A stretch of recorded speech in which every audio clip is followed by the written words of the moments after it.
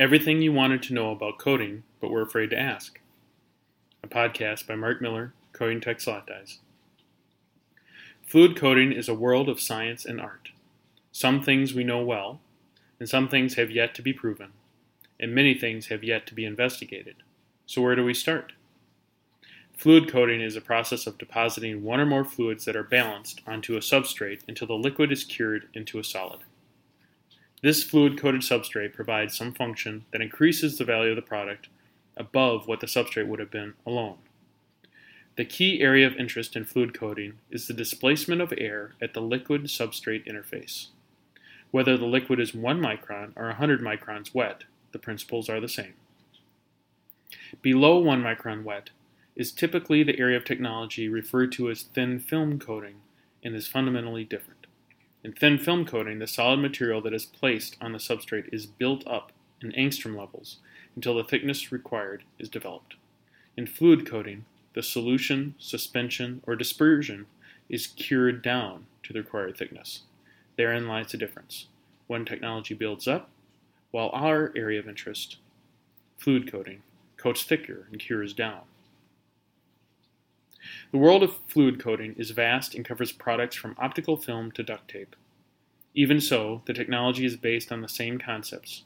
Move a fluid from a tank, through a coating station, deposit the fluid on the substrate, and cure in place. With this simple understanding, there are still complex questions to ask when developing a new-to-the-world product. What coating method is best? What process specifications will work for the product? What design for coating equipment is appropriate? What changes if the product is not new but existing? The criteria that bubble to the surface focus on increased coating speed, thinner coating, more simultaneous layers, reducing defects, and increasing yield. With this multidisciplinary industry, coating process engineers need to collaborate with product chemists and equipment engineers to optimize the system available. Whether the coating being developed is for a new fluid or an existing product, the keys still focus on fluid flow stability and displacing the air present at the substrate. To do both well, the process engineer needs to be concerned with surface energy and surface tension compatibility between the substrate and the fluid.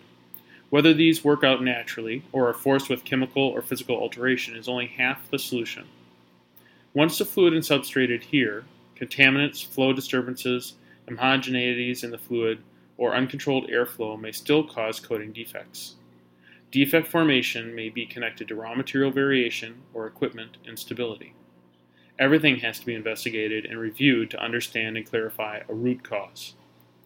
In order to handle this massive data set for fluid coating understanding, simulations and modeling can provide predictive information.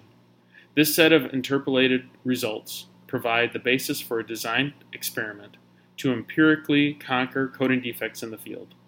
Combining this scientific approach with in-field knowledge will provide the quickest and most robust response to the coating engineer's dilemmas. The best preparation for the coating process engineer to tackle the coating defect ahead is to ask the right questions. What is the dynamic rheology of the fluid being coated? What variability is inherent in the fluid and substrates involved? How is the web controlled in the coating head position, tension, or speed control? What is the simulated result of coating the specific fluid on the specific substrate at the suggested process conditions? How big is the coating window? What quality and functional results are required of the final coated product? This limited question set is a great starting point to lead the coating process engineer forward. Of course, these lead to more in-depth questions, but with a strong basis, the coating defect solution is not far away. The more you question, the more you know.